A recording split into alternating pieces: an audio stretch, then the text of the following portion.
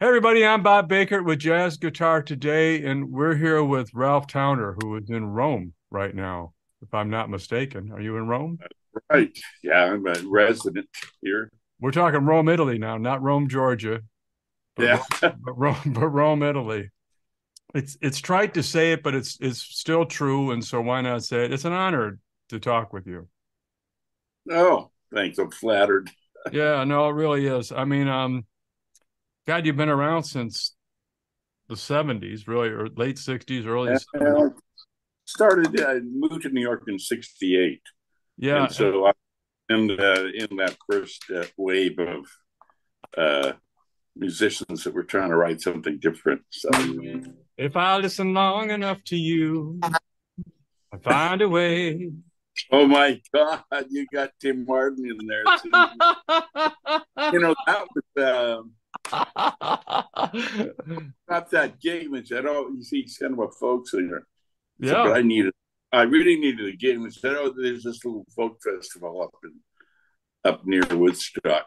Hmm. And the little folk festival turned out to have 450,000 people in it. I mean, And we carried in by helicopter and the band. And not only was I playing with this total stranger, I had no idea what was all happening. And as the helicopter loomed over the site uh-huh. of my little folk gig I thought I was having, uh, and it's like one of those cartoons where the the fox goes running off the cliff and just for a moment doesn't realize he's out in midair.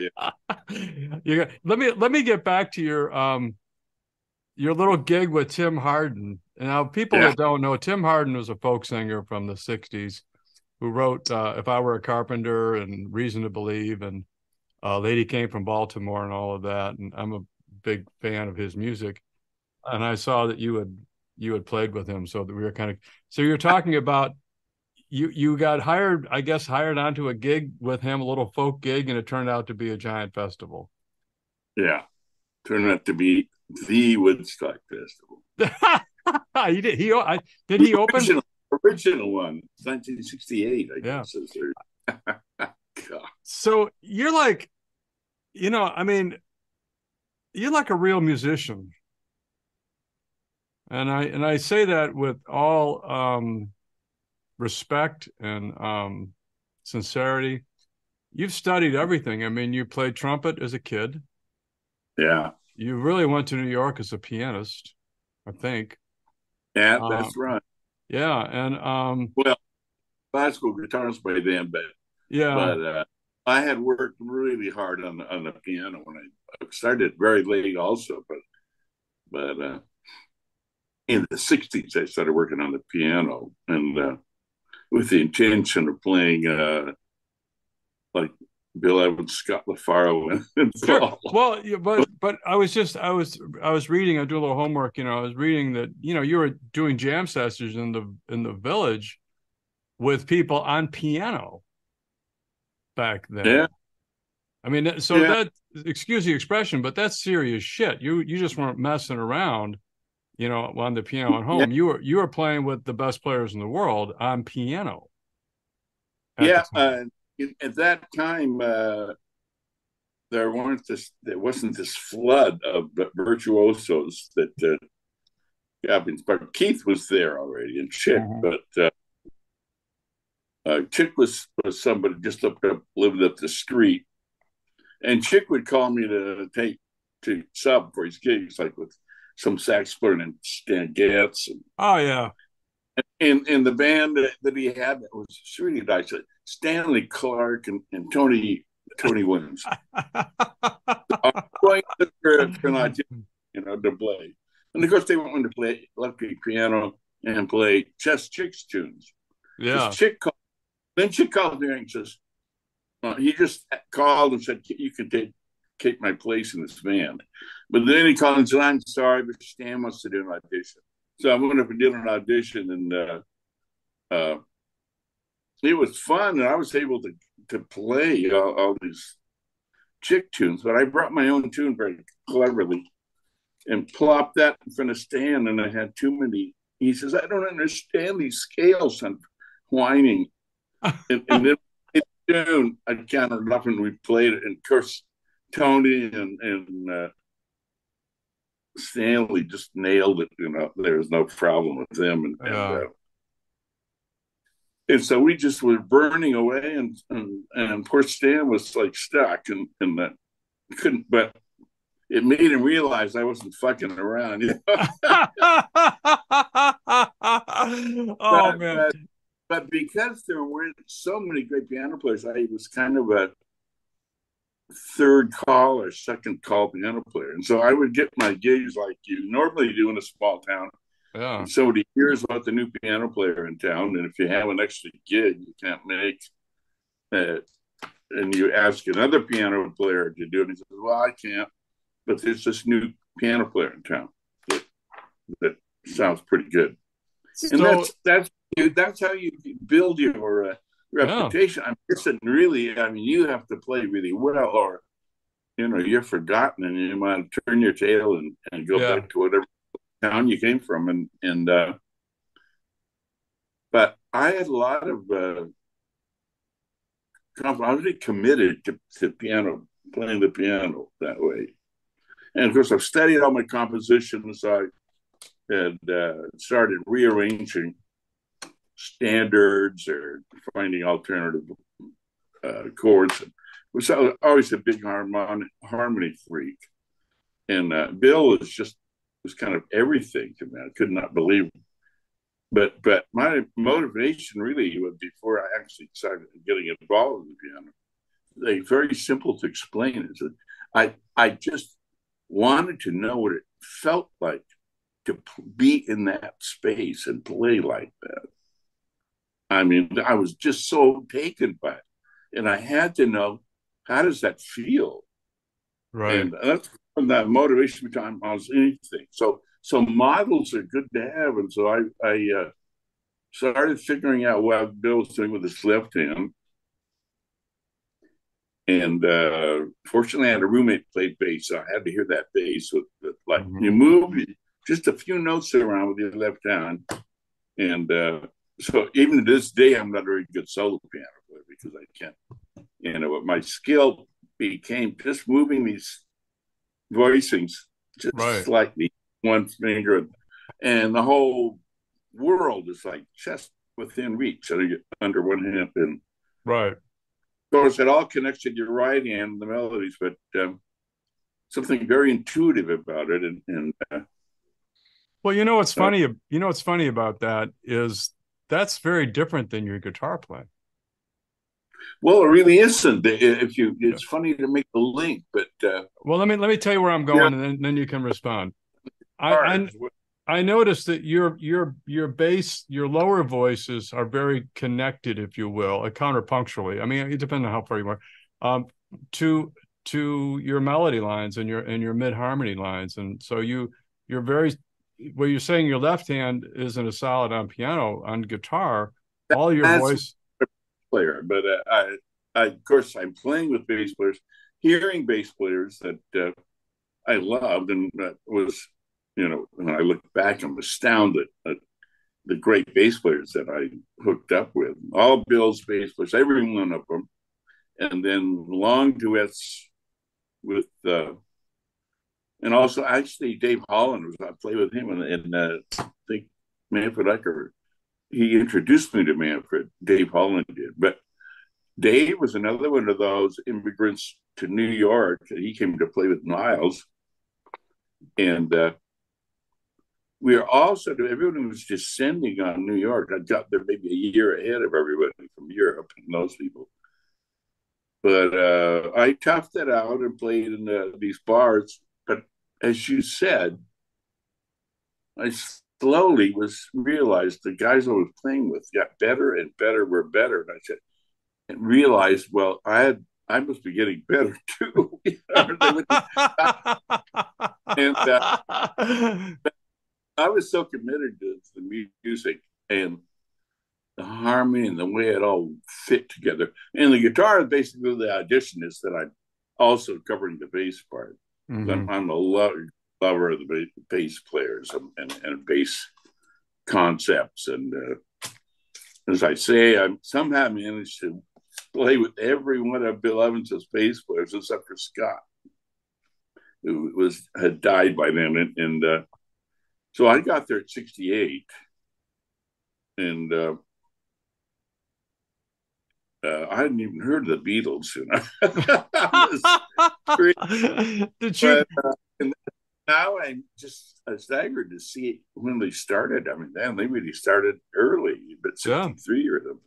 But I was 69. a real jazz snob or real classical music snob, and I was just buried. I mean, this obsession with harmony and melody, just how it all works. But I was really obsessed with the emotional feeling and all the emotions that seem to be expressed Mm-hmm. by this very clever use of what harmony does to the simplest melody. So to this day, when I write tunes, I'm still kind of a songwriter, but then I go and change the planet that they're all on without altering the melody that much. And it's kind of an unwritten rule that you have to respect the original composer and why you were attracted to the melody, and because it was so good. But as far as like adding harmony, you're like almost a set director. You're changing the whole world that thing's happening in without violating its birth, its heritage. And so you're showing respect, but you're plunging forward, you know, with with finding new ways to reveal or couch all this melody in a whole different, like in theater, like a whole different stage set. I mean, a whole different atmosphere Right. and world. And so I mean, it's all a real adventure for me. And but like really spending a lot of time figuring out substitutions for harmonies for the standards. Right. Before they realized, well, I'm making such changes. Then I realized I should start writing. I'd had a little diploma as a classical composer, which didn't add up to much value, you know. And so I whatever offers I got to stay in university and teach, I ignored. I mean, and I could ignore anything. It was that practical, because at that point I was kind of orphaned. Finally, my father died when I was 3. My mother died when I was 20. So I had I had some brothers and sisters, older ones, and so I came along very late compared to my brothers and sisters. I mean, it was an accident, I'm sure, but you know, Sorry. but I had wonderful support. Everybody was quite musical in the family, and nobody said, "Oh, get a real job," or no. I never got hassled about that. So in a way, I was free as a bird before I even got to that age when I got fascinated with the classical guitar, and I was attracted to it because it was like piano could do all this stuff that piano could. It had this ability, but you could do it with a little bit more of a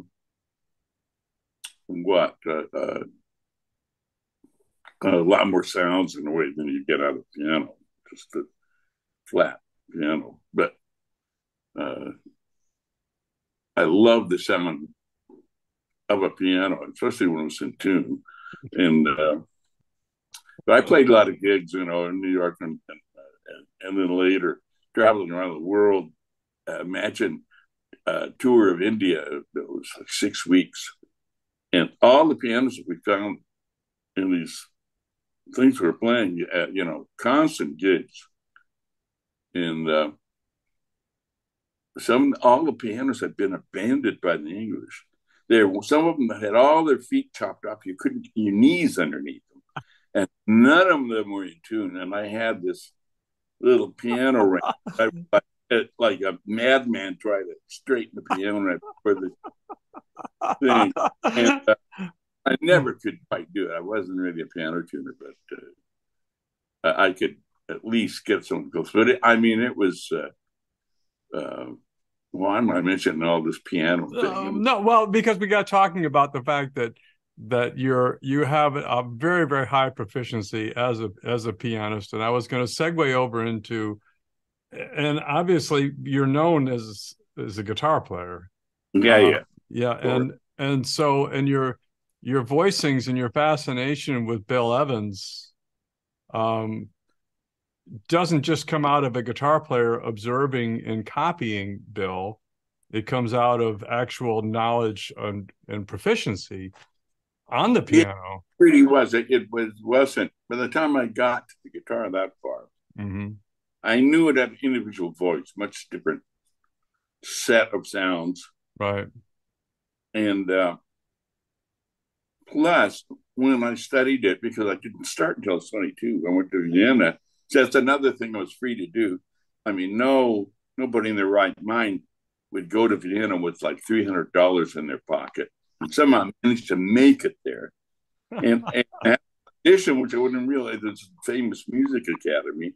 And it's kind of a funny story. I must say, I never tell that story. Well, go ahead. I had a roommate that played valve trombone. So it was a B-flat instrument.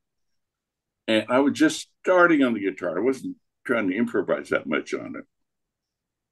And but in order to maybe play some standards or with this, I tuned it up a half step so that the E strings were in F and everything was up a half step. So it was like very, very high. But I left it there because I kept doing,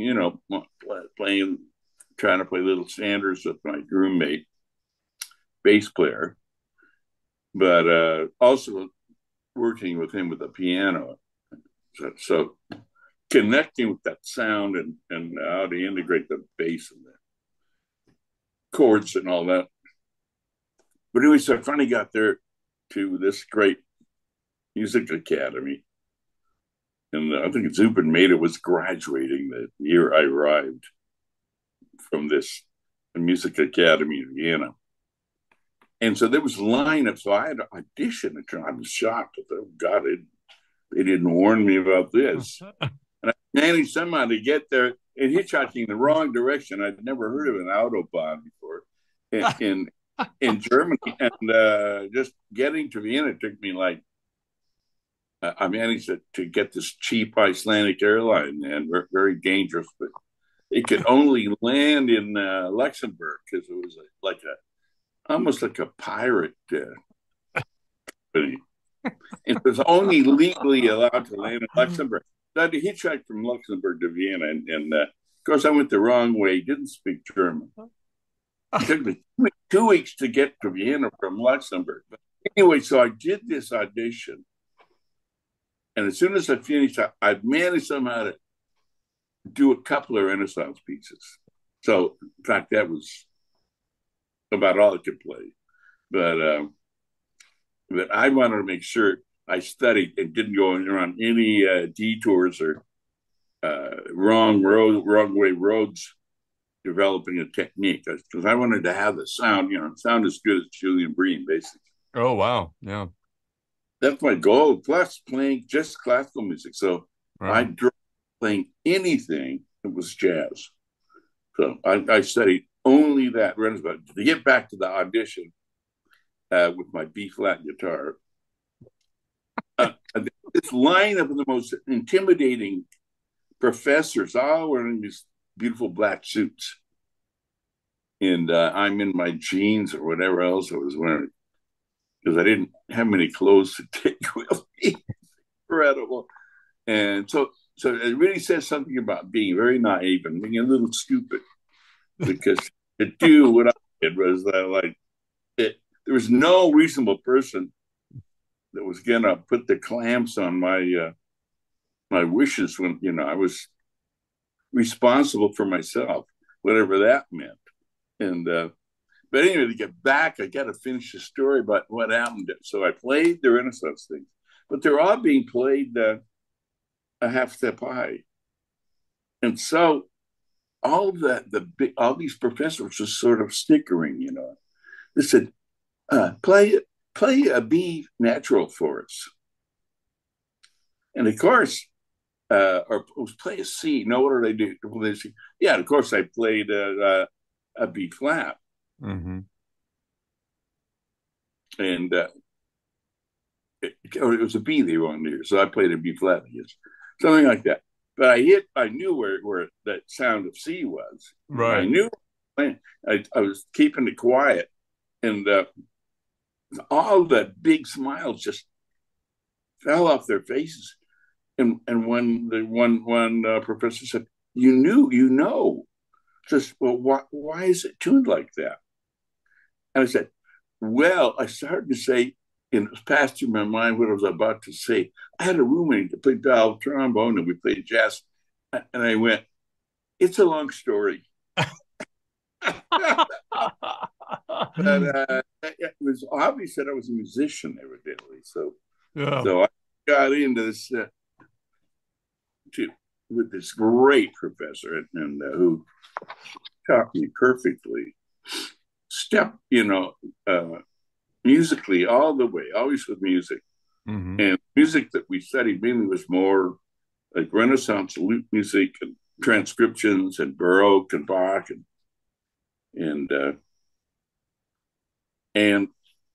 every detail or there's never an exercise just thrown at you because somebody else did it. I mean, there was a musical reason for everything, and you could hear it change your playing and the knowledge of it. Great teacher, and by the end of the first year, starting from scratch, I was able to play concerts, classical concerts.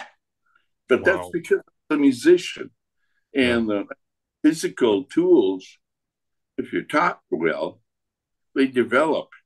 But if you go off on some sort of side road with some weird position or something that hasn't got anything to do with the sound much, of like you start imitating photographs of great players, you never really see their hand, or you'll never learn to play an instrument until you're hearing it and you reach for something you want to hear, the quality of something.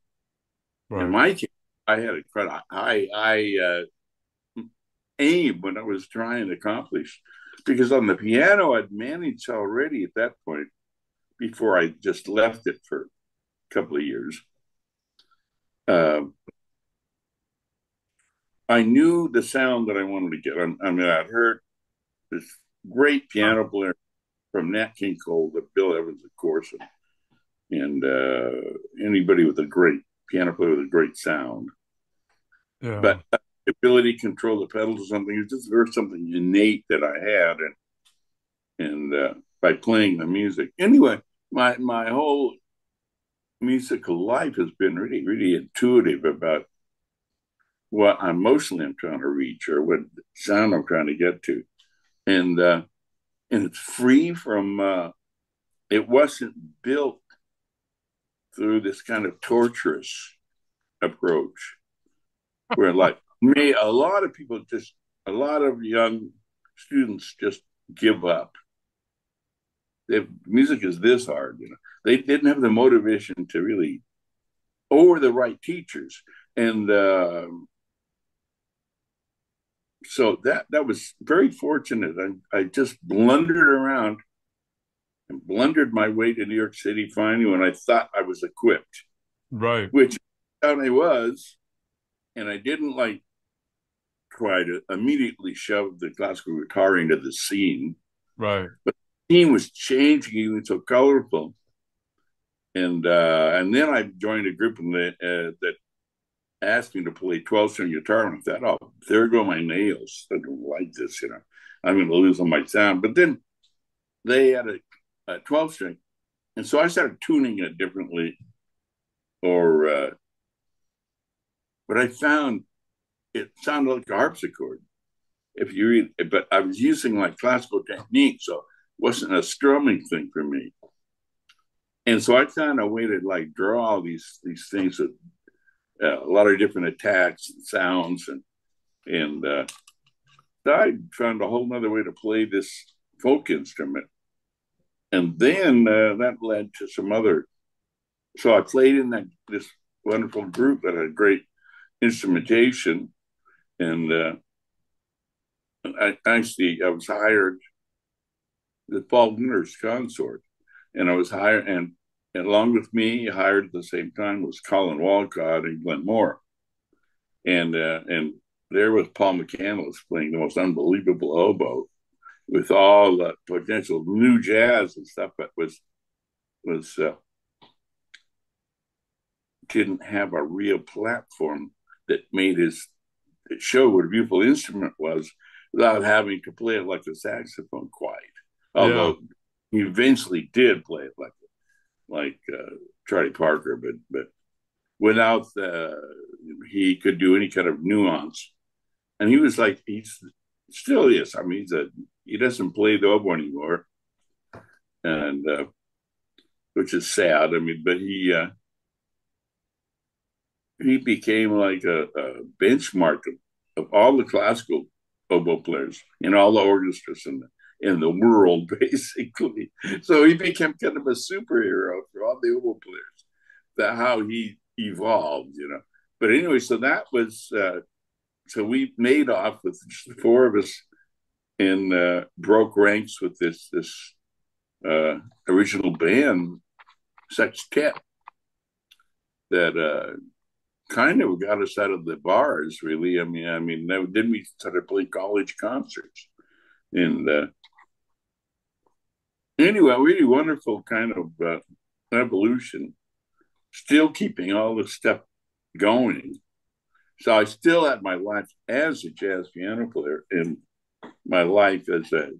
Then I started playing Brazilian music, so I always had uh, this ability to play different kinds of music other than besides my own. So you met up with Wayne Shorter on 12-string guitar.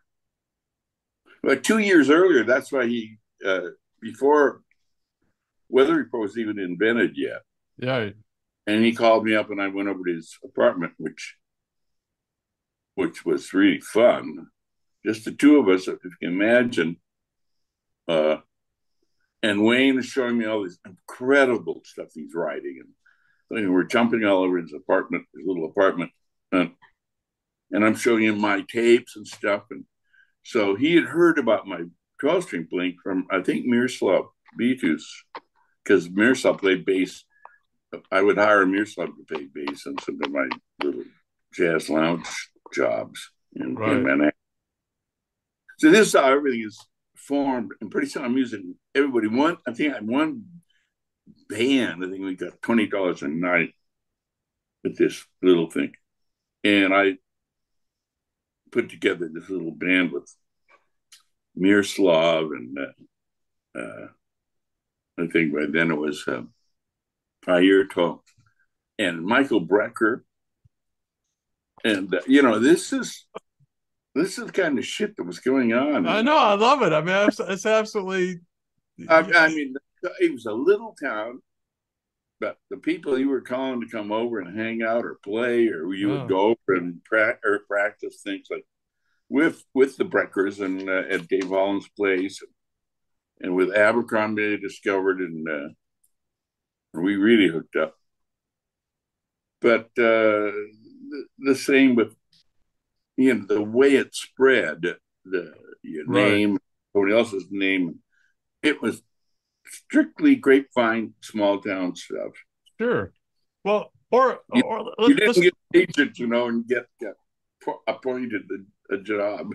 So the music of Oregon, if you can talk about that for just a minute. I mean, that was so far ahead, at least from my perspective. How did you? I mean, I'm sure you've answered this question a million times, but I'm going to ask it 1,000,001. What the hell were you guys thinking when you put that's what we were thinking. We weren't thinking about being ahead of anybody. You were. We had four. I'm still. even at the place where we're even worried about it or thinking it in those terms, how we stacked up in terms of, I mean, we admired, like Mahavishnu Orchestra and even Weather Report. They had already done one album. And anyway, but we weren't thinking about that. And what the way it worked was that we all played instruments that didn't drown each other out, tabla and percussion. Unfortunately, Colin Walcott was also a trained classical percussionist and conductor.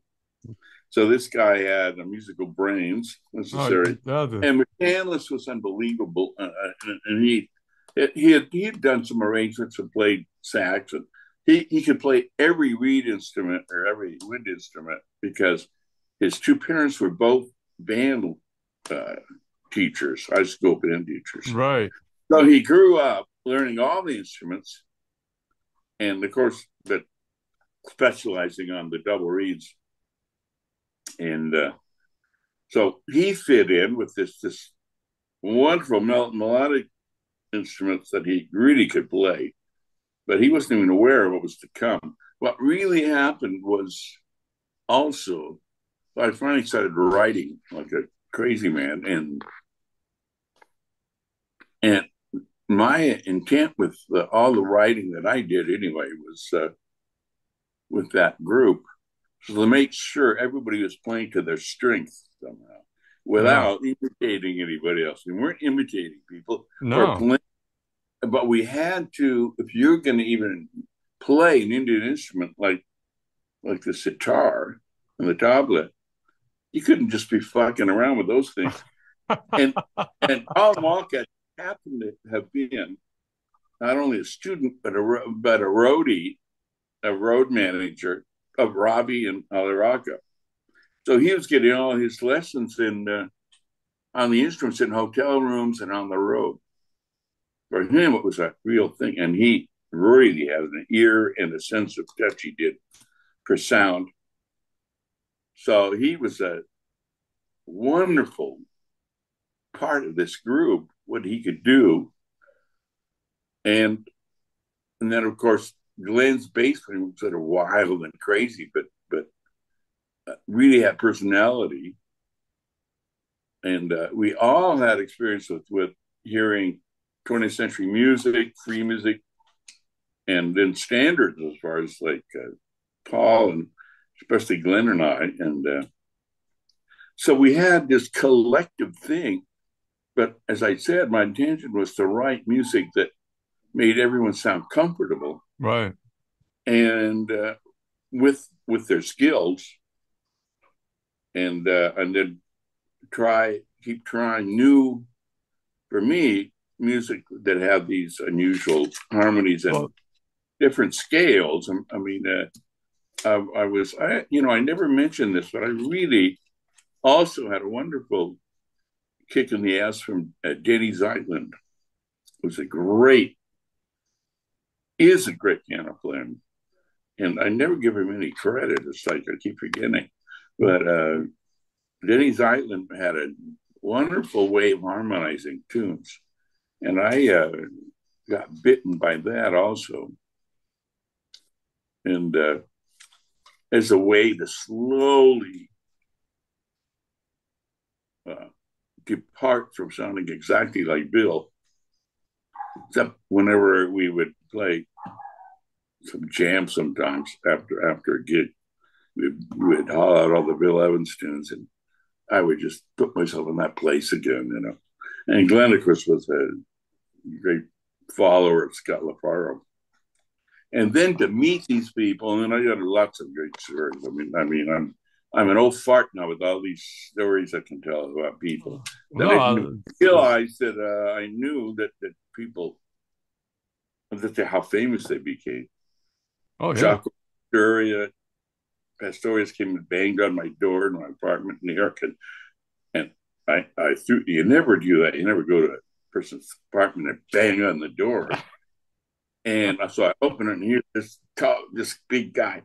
And he said immediately, he says, I'm the world's greatest bass player, and I wrote this piece for you. And he jams this incredible, impossible piece to play with harmonics in it.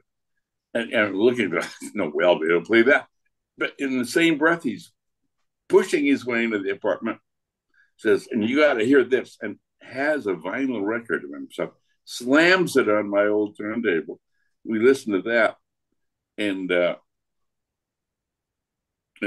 yeah, I gotta say, I mean, for every boastful sounding thing this guy would make, he could back it up. I mean, Jesus, maybe you are the best player in the world. and and then I followed his career, and then he hooked up with Pat. Yeah, and they're playing in bars, you know, and but that's amazing.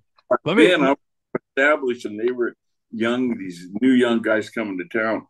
Anyway, but it just goes on and on like that, and So I'm going to move us a little. I'm going to move us a little forward. Oregon was way, way, way.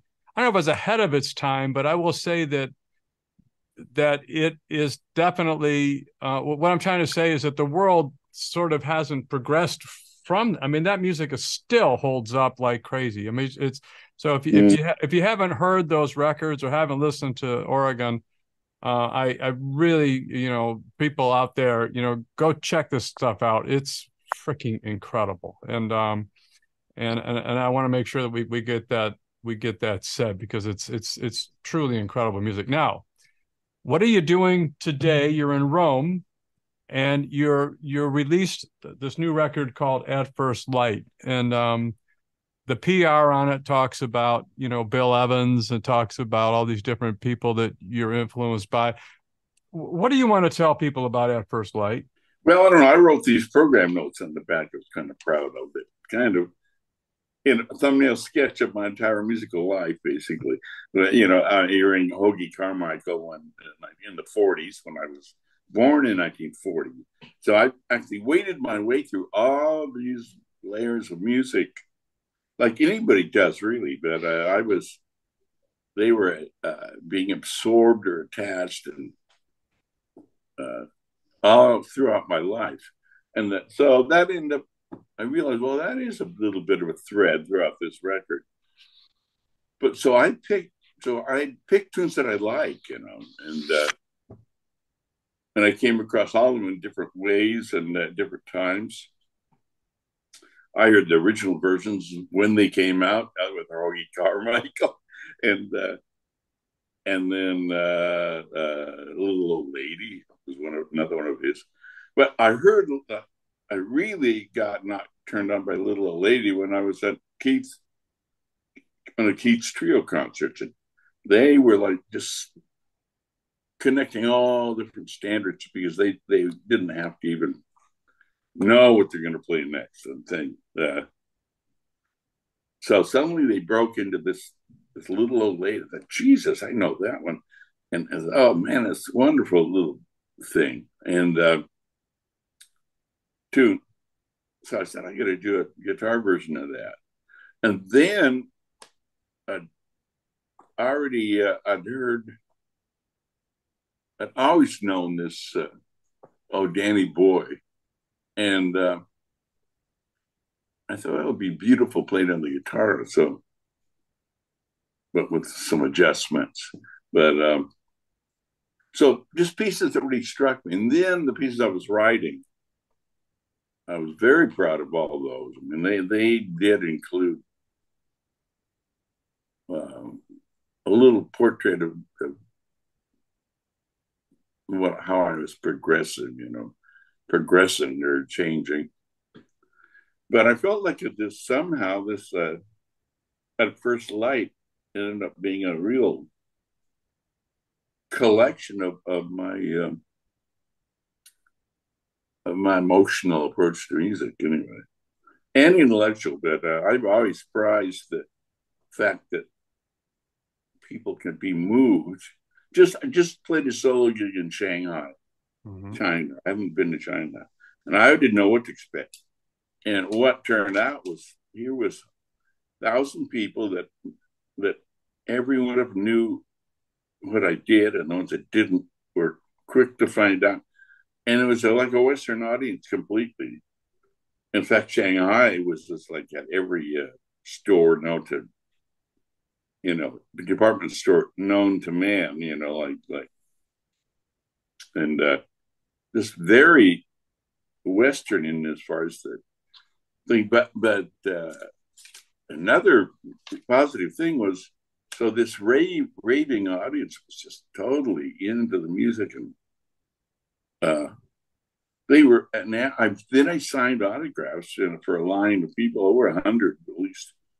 They were all like in their 30s mostly, which is kind of like and they were there for just the power and familiarity of the music, and they intuitively, they loved it, and but they were also very hip about it, and you could hear that they were hearing what I was doing, and this still happens all over the place. I mean, in India too, and they don't even know what the hell harmony is, but they know something's going on. If they're convinced when I'm playing that there's something going on, and they're drawn to that, and it's another little credo. They're drawn to this music, and they like guitar, but when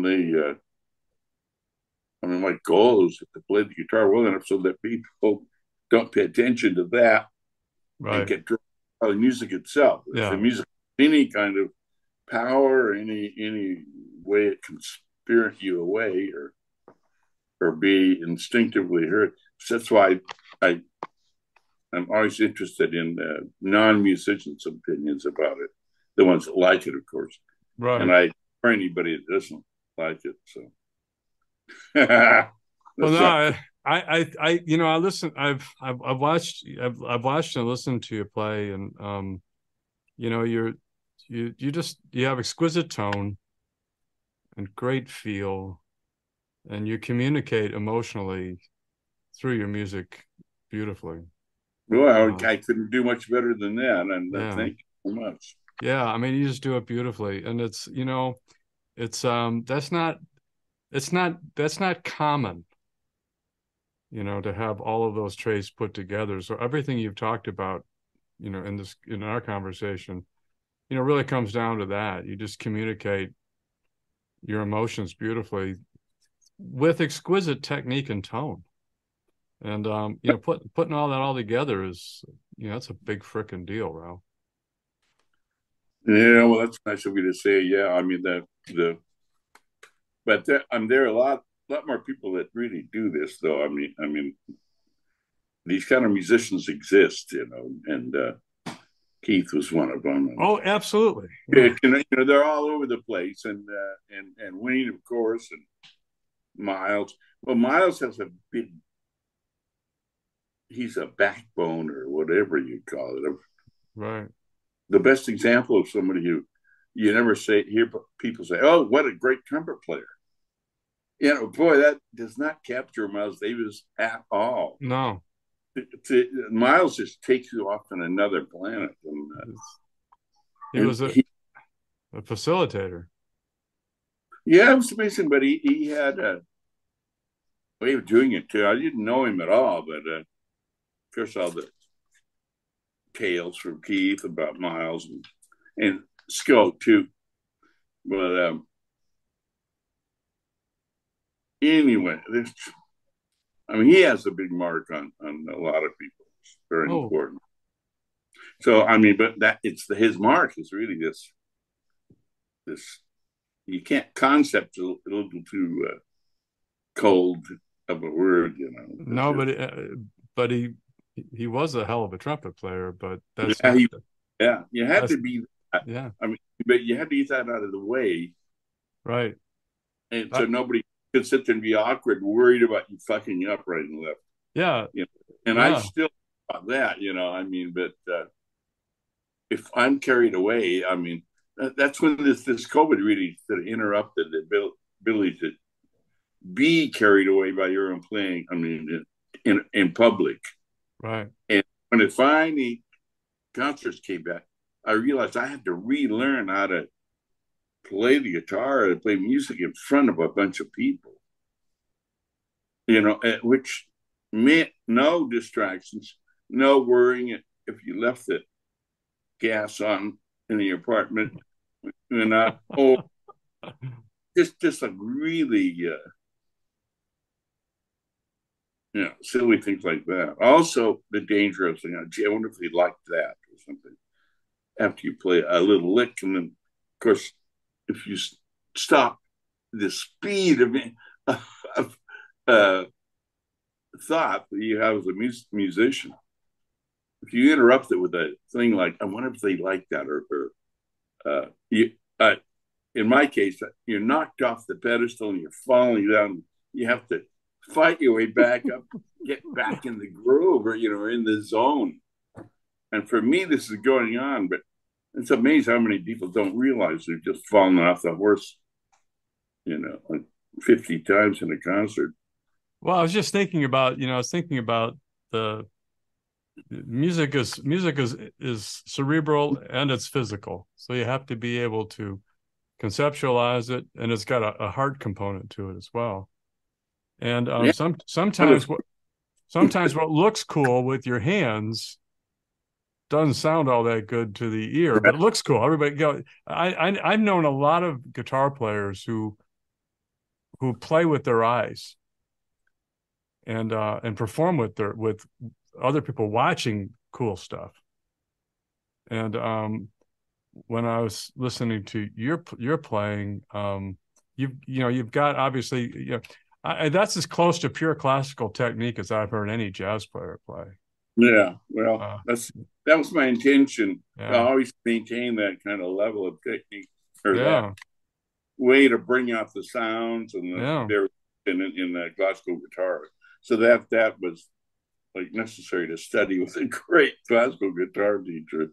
And Well, but and I the, always had intention of really making dynamics and touch and attack, all that. no, and it's there. I mean, strictly, for our audience, the technical side of the guitar is definitely there, no question about it. The compositions are incredibly creative, and the approaches to the things that you did not compose are, you keep throwing around Bill Evans, but I definitely hear that Bill Evans elusiveness, if you will, going on in your harmony, and I'm going, man.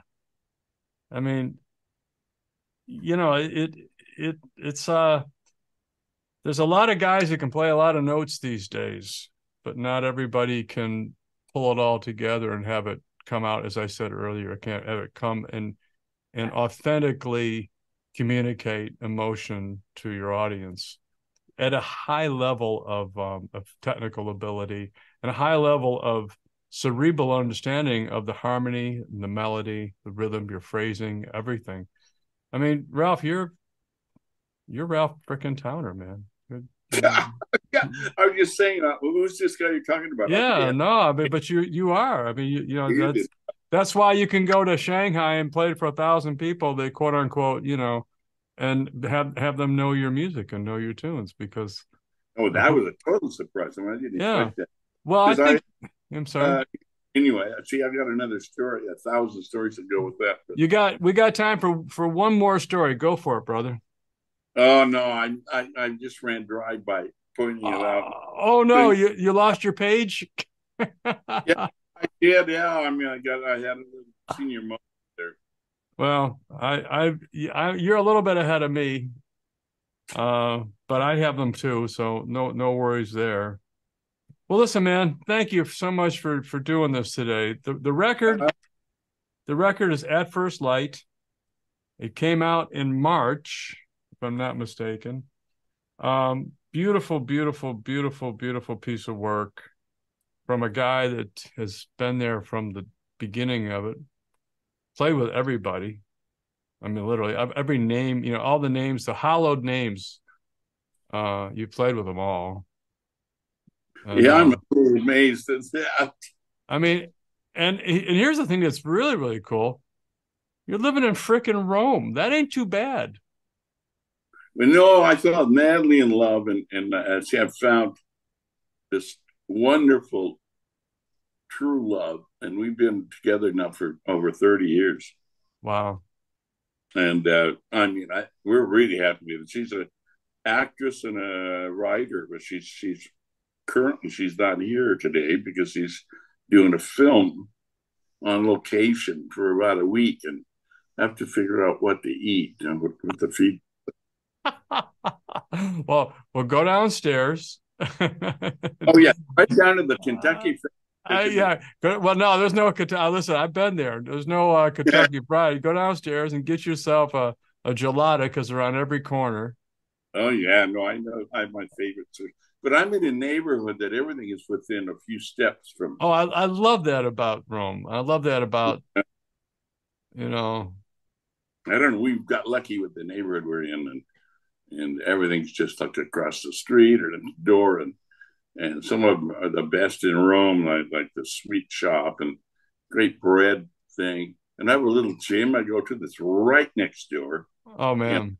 I don't even have to. I can walk out there in my shorts and gym thing, go down the ramp, do my little workout, come right back up, and be home in less than a minute. I Less than. Uh, Well, I'll tell you, I only eat when I do eat wheat. I don't eat much wheat, but I only eat wheat with Italian wheat. Italian bread, Italian wheat, because it has yeah, it's different than what we grow over here. there And are a lot of things that taste different. I mean, things I yeah, didn't know about, yeah. Now but now you know. yeah, it's a Mediterranean diet they call it. Yeah, So yeah. I That's could still stop myself on that and get overweight, and if I'm not careful, which I well. haven't lately. So here Get we over. are with Ralph Towner from Rome, Italy. I'm Bob Baker with Jazz Guitar Today. The record is At First Light. It's on ECM. We didn't even talk about ECM and their philosophy, which if people don't know, it's basically record everything in a couple of days and make it as live as possible, so everything's vibrant and fresh and right there as the musician played it. And I love that label, ECM. Love that label. And you've been on your solo records. Every one of them is on ECM for all these years. You were Yeah, one of his first guys. yeah, I was one of the first guys in the Yeah, early 70s, 72. absolutely. Thank you, Ralph. Okay, thank All you. right, man. Thank you very much. Bob Baker for Jazz Guitar with Ralph Towner. Have a Uh, wonderful time. Let's do this again because, man, you got so many stories. Let's do this again and we'll go I tell you, all. old I, fart stories. I love it, man. I freaking listen. I freaking love it. You're a little bit of you're one of the few guys that I interview that's an older fart than me because you mentioned Sco earlier. Sco's younger than me, so Wow, I didn't realize he's pretty old. So you don't look uh, well, or I know whatever. how old you are. I'm 11 years younger than you. Wow, man, incredible. Well, That's a uh, nice, that's a hearty age. uh, Anyway, I well, wish I was 71 or two again. I'm 72. But you know what? As you know, if you make it this far past a certain age, chances are you're probably going to make it for a while longer, which Yeah, I'm grateful for that. Take care, yeah. my friend. Okay, Have a good one. okay, thank Enjoy. you. Bye bye. Bye. Bye. Bye.